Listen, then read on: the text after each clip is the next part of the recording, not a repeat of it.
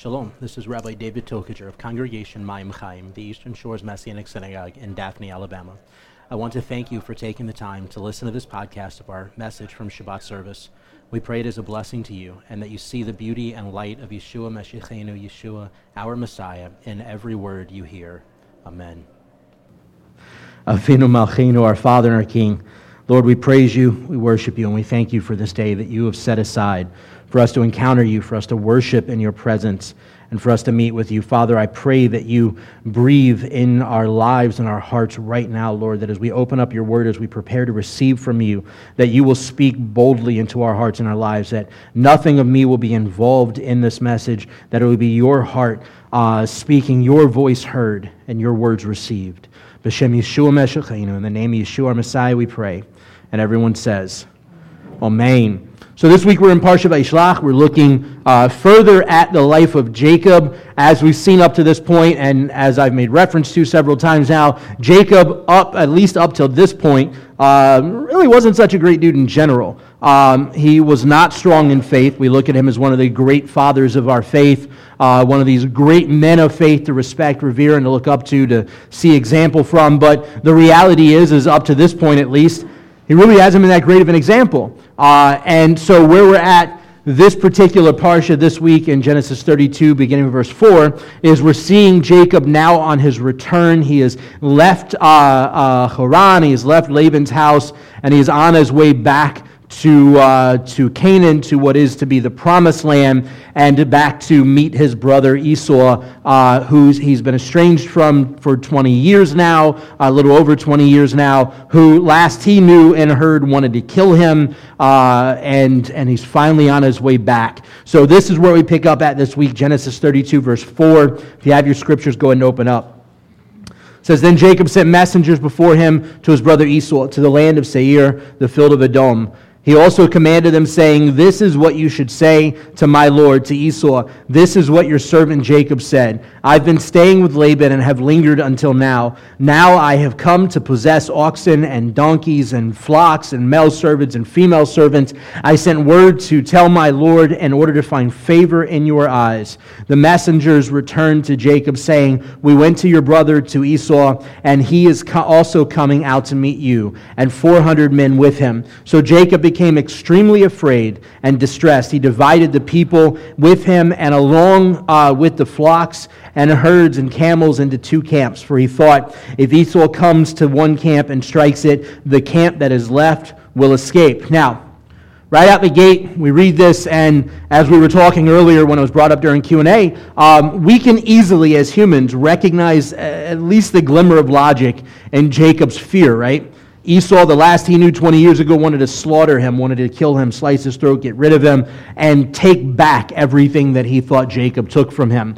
And so now that he's on his way back to see Esau again after 20-some-odd years, he's heading back, and he gets word from his messengers that Esau is on his way out to meet him as well, and that he's got 400 men with him. Now, Jacob's mind is 400 men, that's an army, he's coming to slaughter me.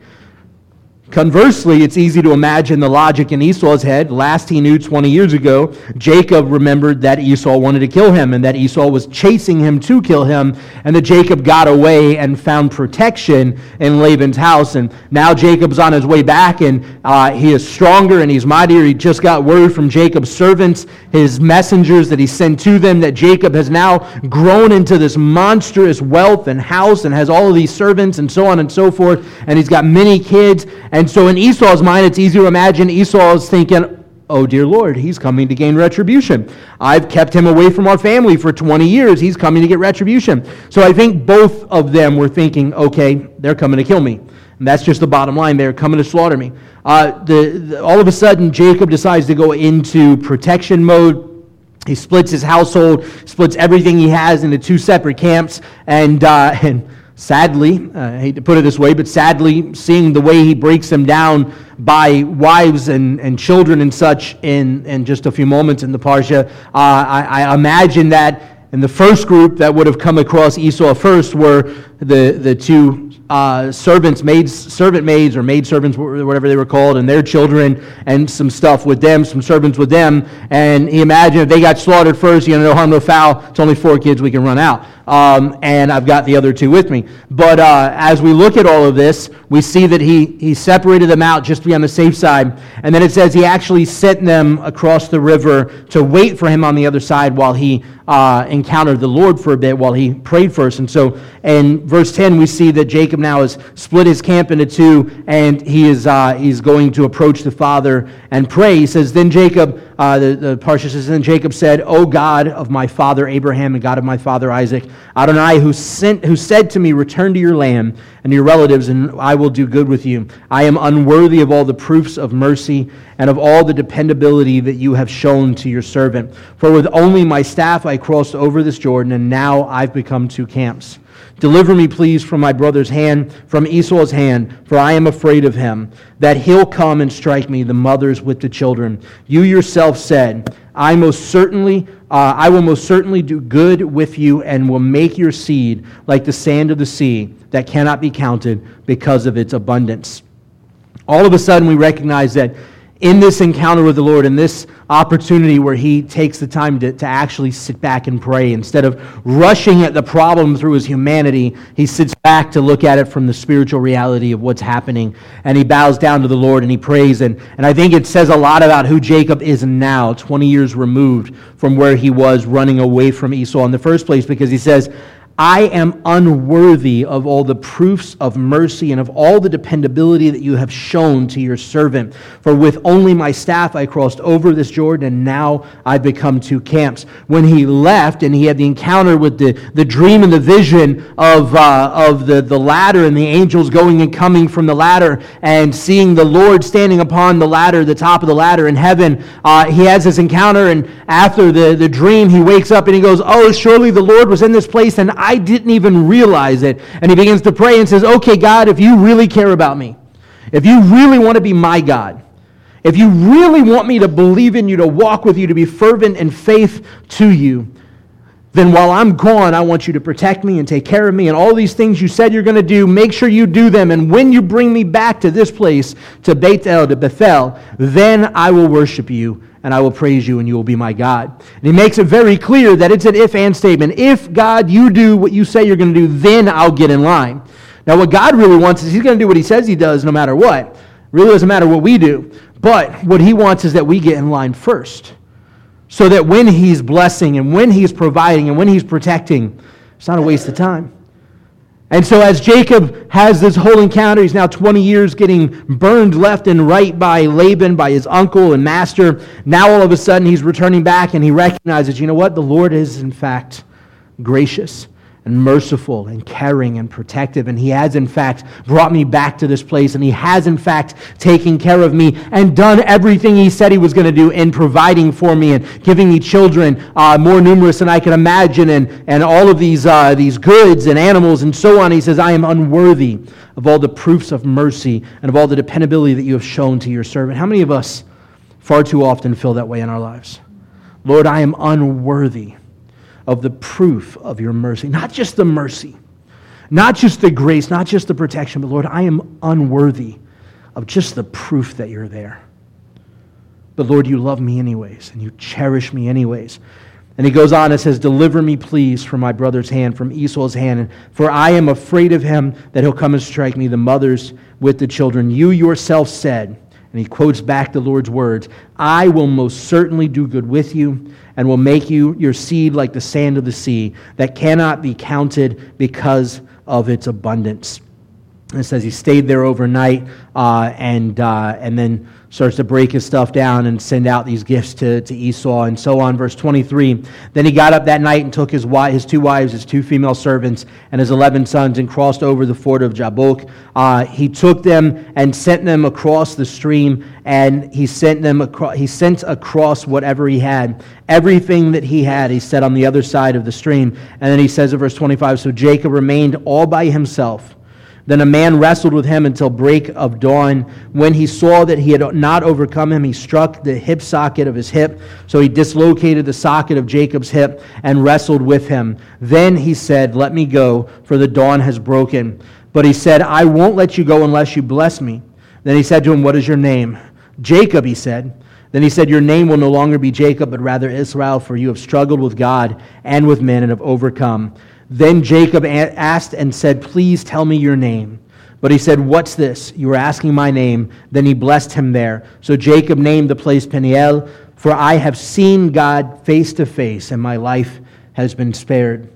So he interacts with God. He has this wrestling match, if you would, with what appears to be an angel. And it's really interesting if we go back to looking at the sages' take on some of these things.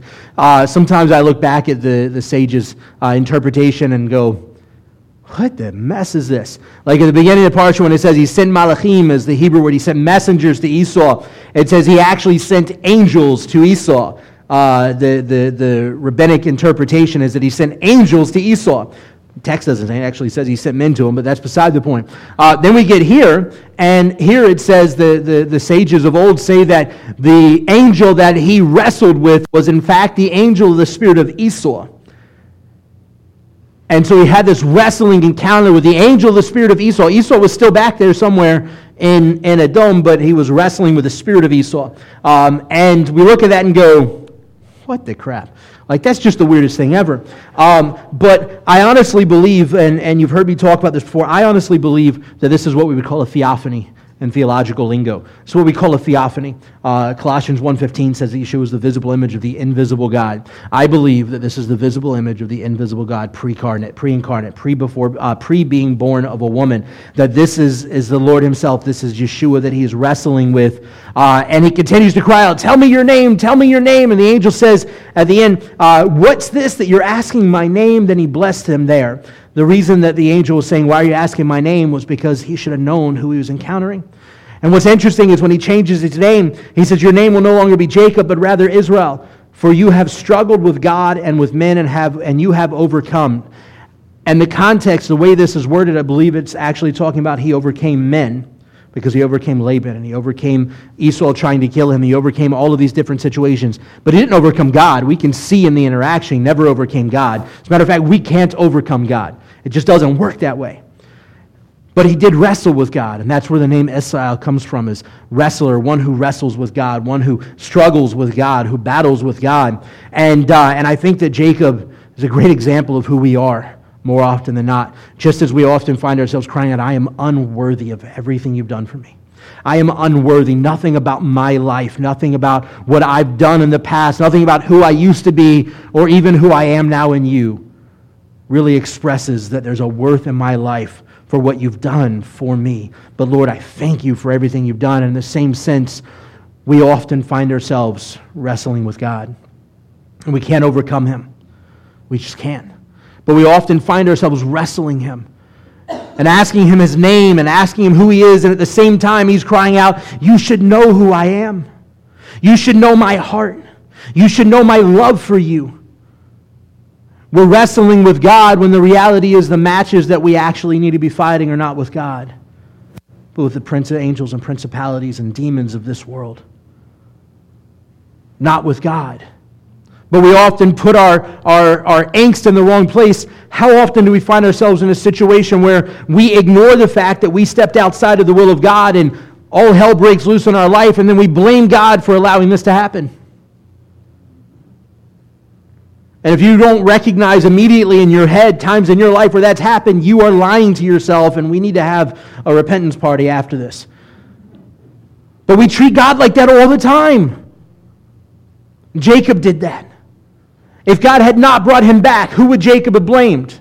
He'd have blamed Adonai. Although God protected him and cared for him and gave him, he still would have blamed the Lord. And it took him coming back to the promised land before he recognized fully in repentance and teshuvah that the Lord was real, that the Lord loved him, and that the Lord gave him everything that he had, and that it was his duty and his responsibility to praise the Lord, to serve the Lord, and to worship him with all that he has.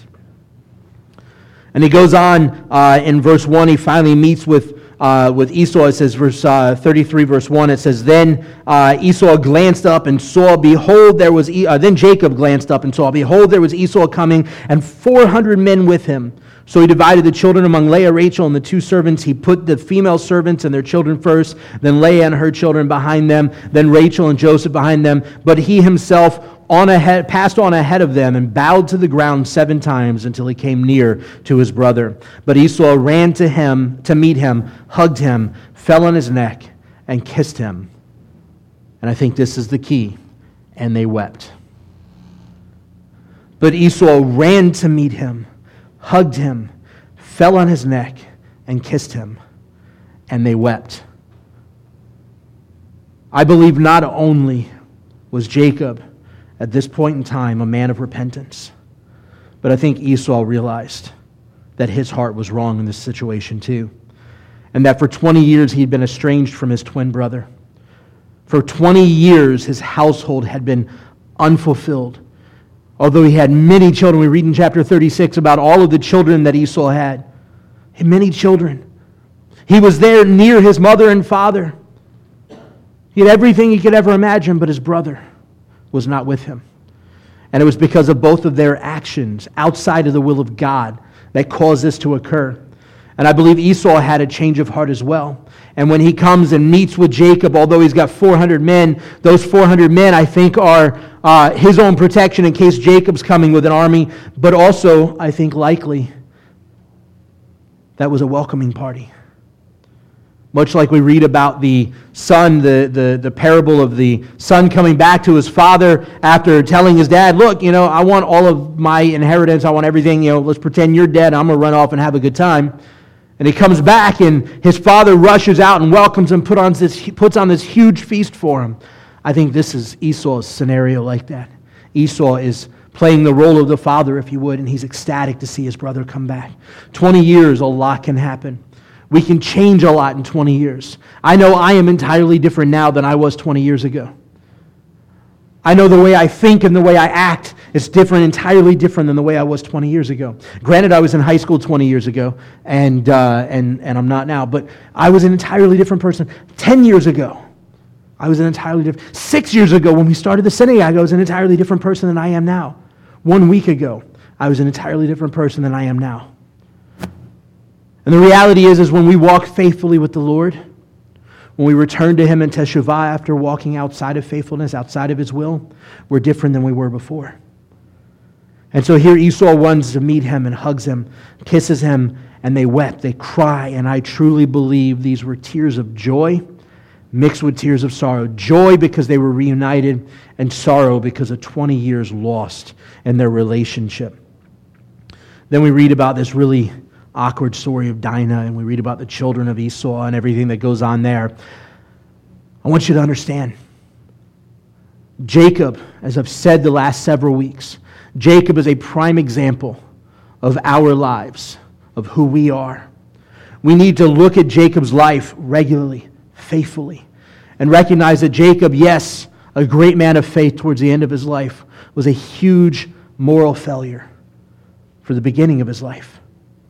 And it took him years and years and years to come around to being the man that God had created him to be, had called him to be, and had desired him to be this entire time. You got to understand, not only was Jacob now reunited with his brother, not only did he come back to him and have this loving encounter, but Jacob still wasn't 100% there yet.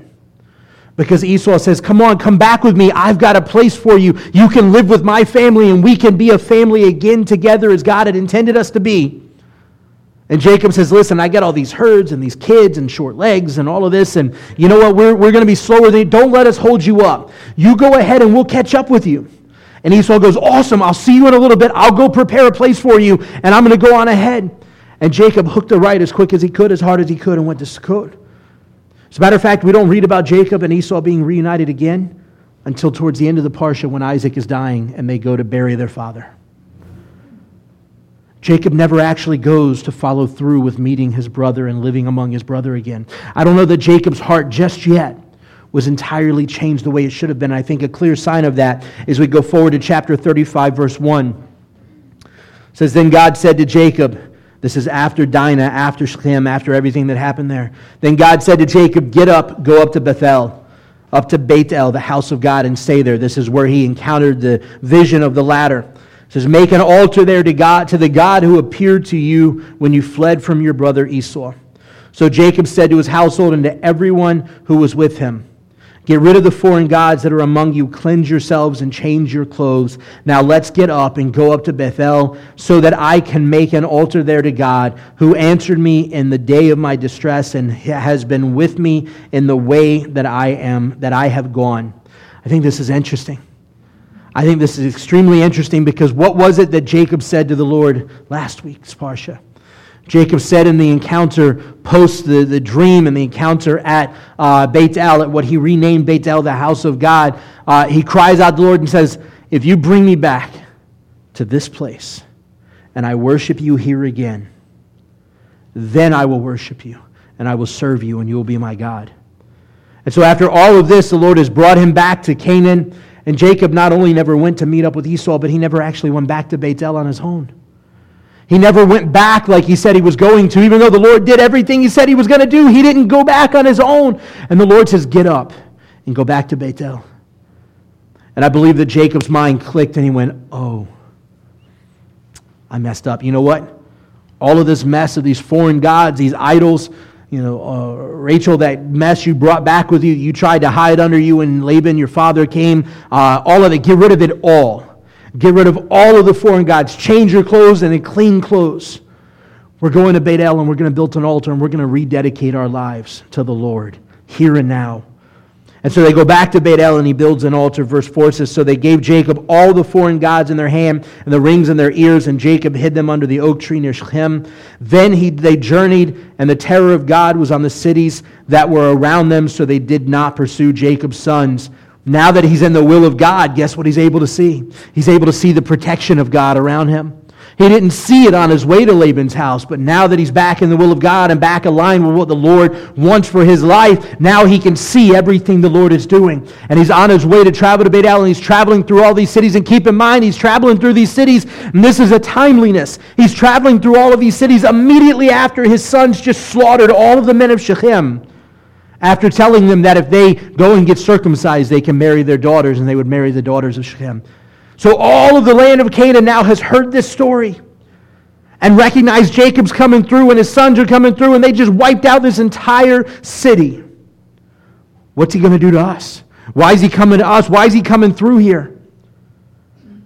And it says, then they journeyed, and the terror of God was on the cities that were around them, so they did not pursue Jacob's son. They didn't pursue after to slaughter them. They weren't afraid enough to chase after them and defend themselves. They weren't worried about what he's going to do because the Lord protected them, put terror on the hearts of the nations around them. And Jacob recognized it. Verse 6, then Jacob arrived at Luz in the land of Canaan, that is Beit El. He and all the people who were with him, he built an altar there and called the place El Beit El, God of the house of God, because God had revealed himself to him there when he fled from the presence of his brother.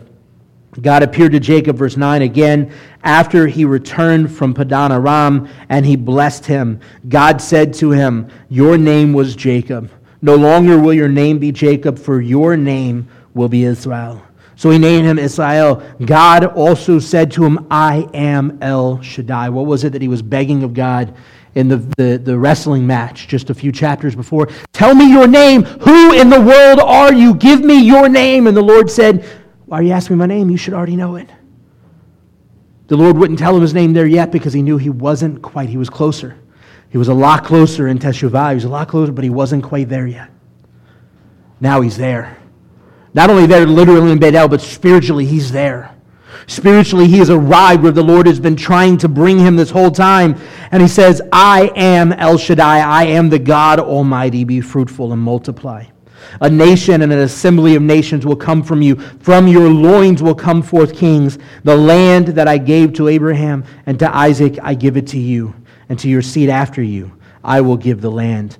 And the Lord says he renews that covenant with him. Now he's already made that covenant with him before the first time he interacted with him. He's already renewed that covenant. And now he's making that covenant again with him, renewing the covenant they made with Abraham, the covenant he made with Isaac, the covenant he's already made with Jacob, and he's renewed it now. And he's renewed and restored the fullness of the name Israel, one who struggles with God. And Then we go forward to Hebrews, and this is one of my favorite passages in Hebrews, and we've dealt with it before, but verse 1 of Hebrews chapter 11, dealing with some of these great people of faith, says, now faith is the substance of things hoped for, the evidence of realities not seen. Jacob's life, there wasn't a lot of faith involved up until this point.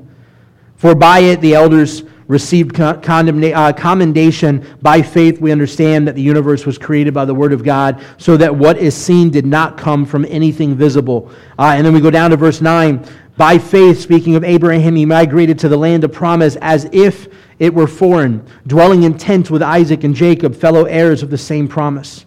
For he was waiting for the city that has foundations, whose architect and builder is God. Grasp that. By faith, Abraham, our father, Abraham was waiting for the city that has foundations, whose architect and builder is God. He was waiting for the New Jerusalem.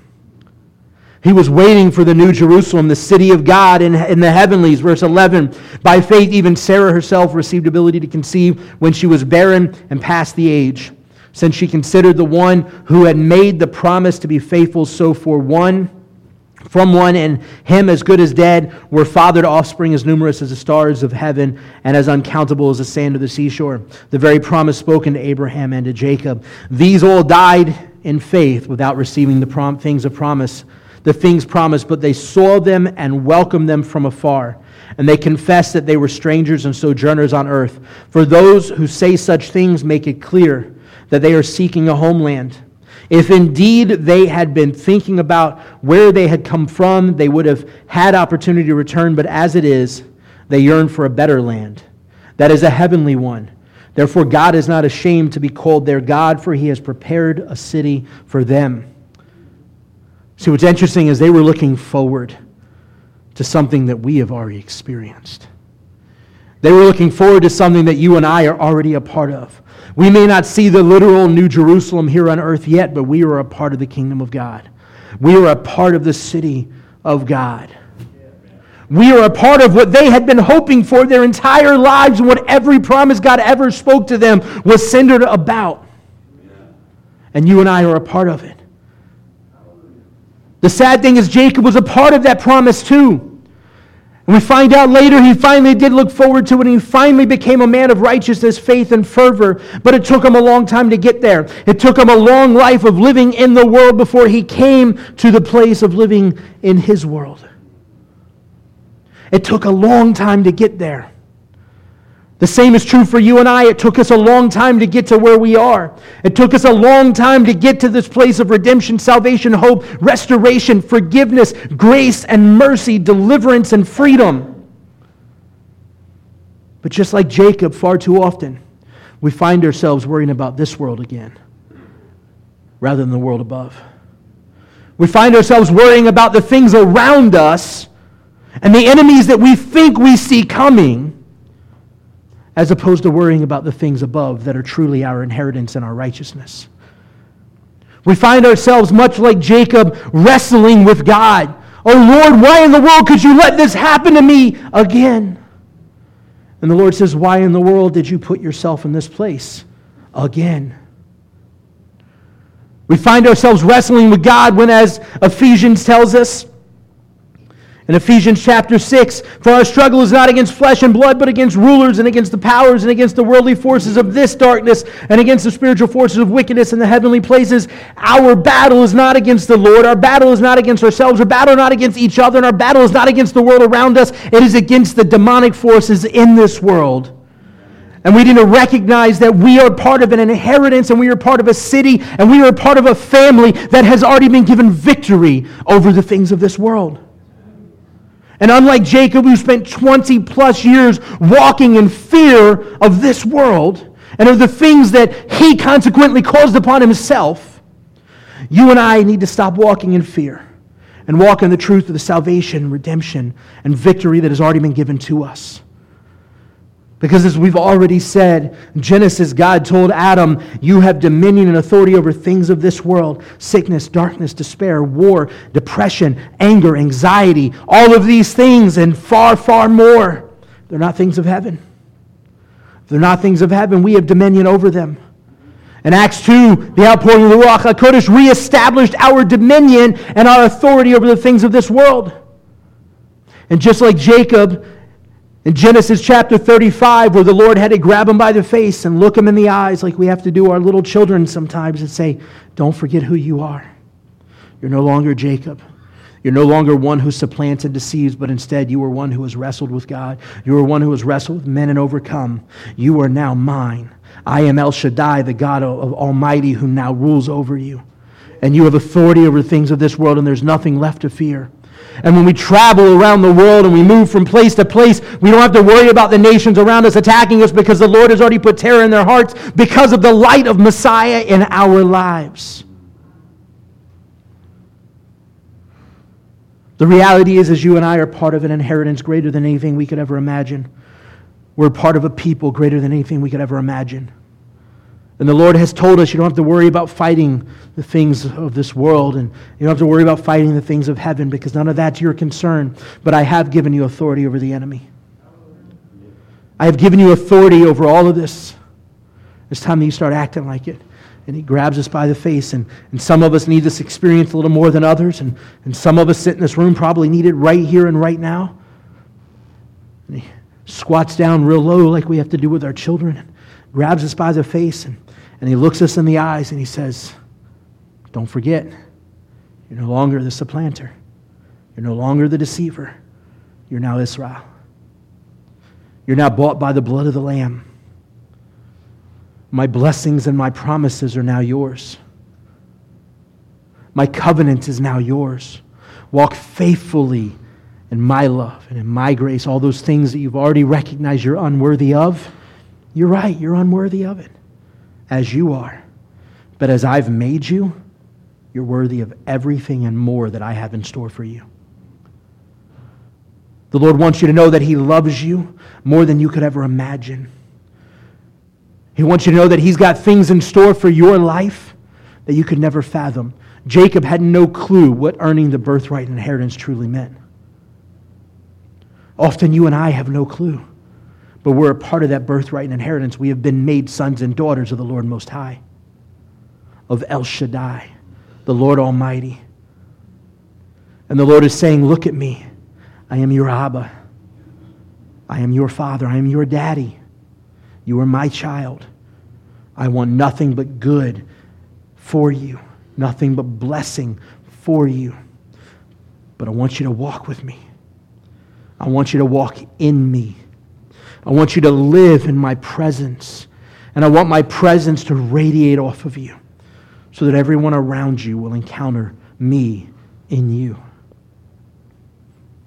Jacob didn't for a long time walk in the fullness of what his inheritance truly was. But I truly believe that in Genesis 35, with the renewal of that covenant, that he began to walk in faithfulness of who he was as a child of God, as an heir to the kingdom of God. As Hebrews says, looking forward to that heavenly city which has foundations, that is built and designed by the Lord Most High. And you and I are a part of that inheritance. You and I are a part of that city. And the battle is not one that we have to worry about, for the struggle is not against flesh and blood. So no matter what we think about ourselves, no matter what we think about the families that we've come from, the generational curses that have been upon us, the issues that our fathers and forefathers have experienced or our mothers have experienced, the issues of the world around us, politics and national lines and all of this kind of stuff, none of that is of any consequence. Because our struggle is not against flesh and blood, but against the rulers and against the powers and against the worldly forces of this darkness and against the spiritual forces of wickedness in the heavenly places. And you've got to understand, I've read the end of the book. We've already won. Look, we may be waiting for the triumphant return of Mashiach, but He's already won the battle. Our lives have already been redeemed. We just have to walk in that redemption faithfully and fervently, day in and day out. We have to walk in unity Jacob was restored, and Esau, I think, was restored, and Jacob never went back to Esau. And Esau's descendants, the Edomites, for generations upon generations upon generations, hated Israel, wanted to kill Israel, and regularly and continually attacked and assaulted Israel. Now imagine had Jacob and Esau fully been restored. What would their relationship be like? We serve a God way bigger than anything we could ever imagine or anything we could ever encounter.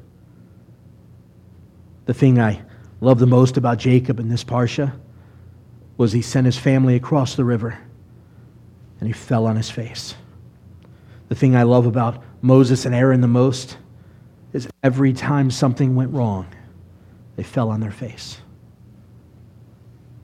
How often do we fall on our face?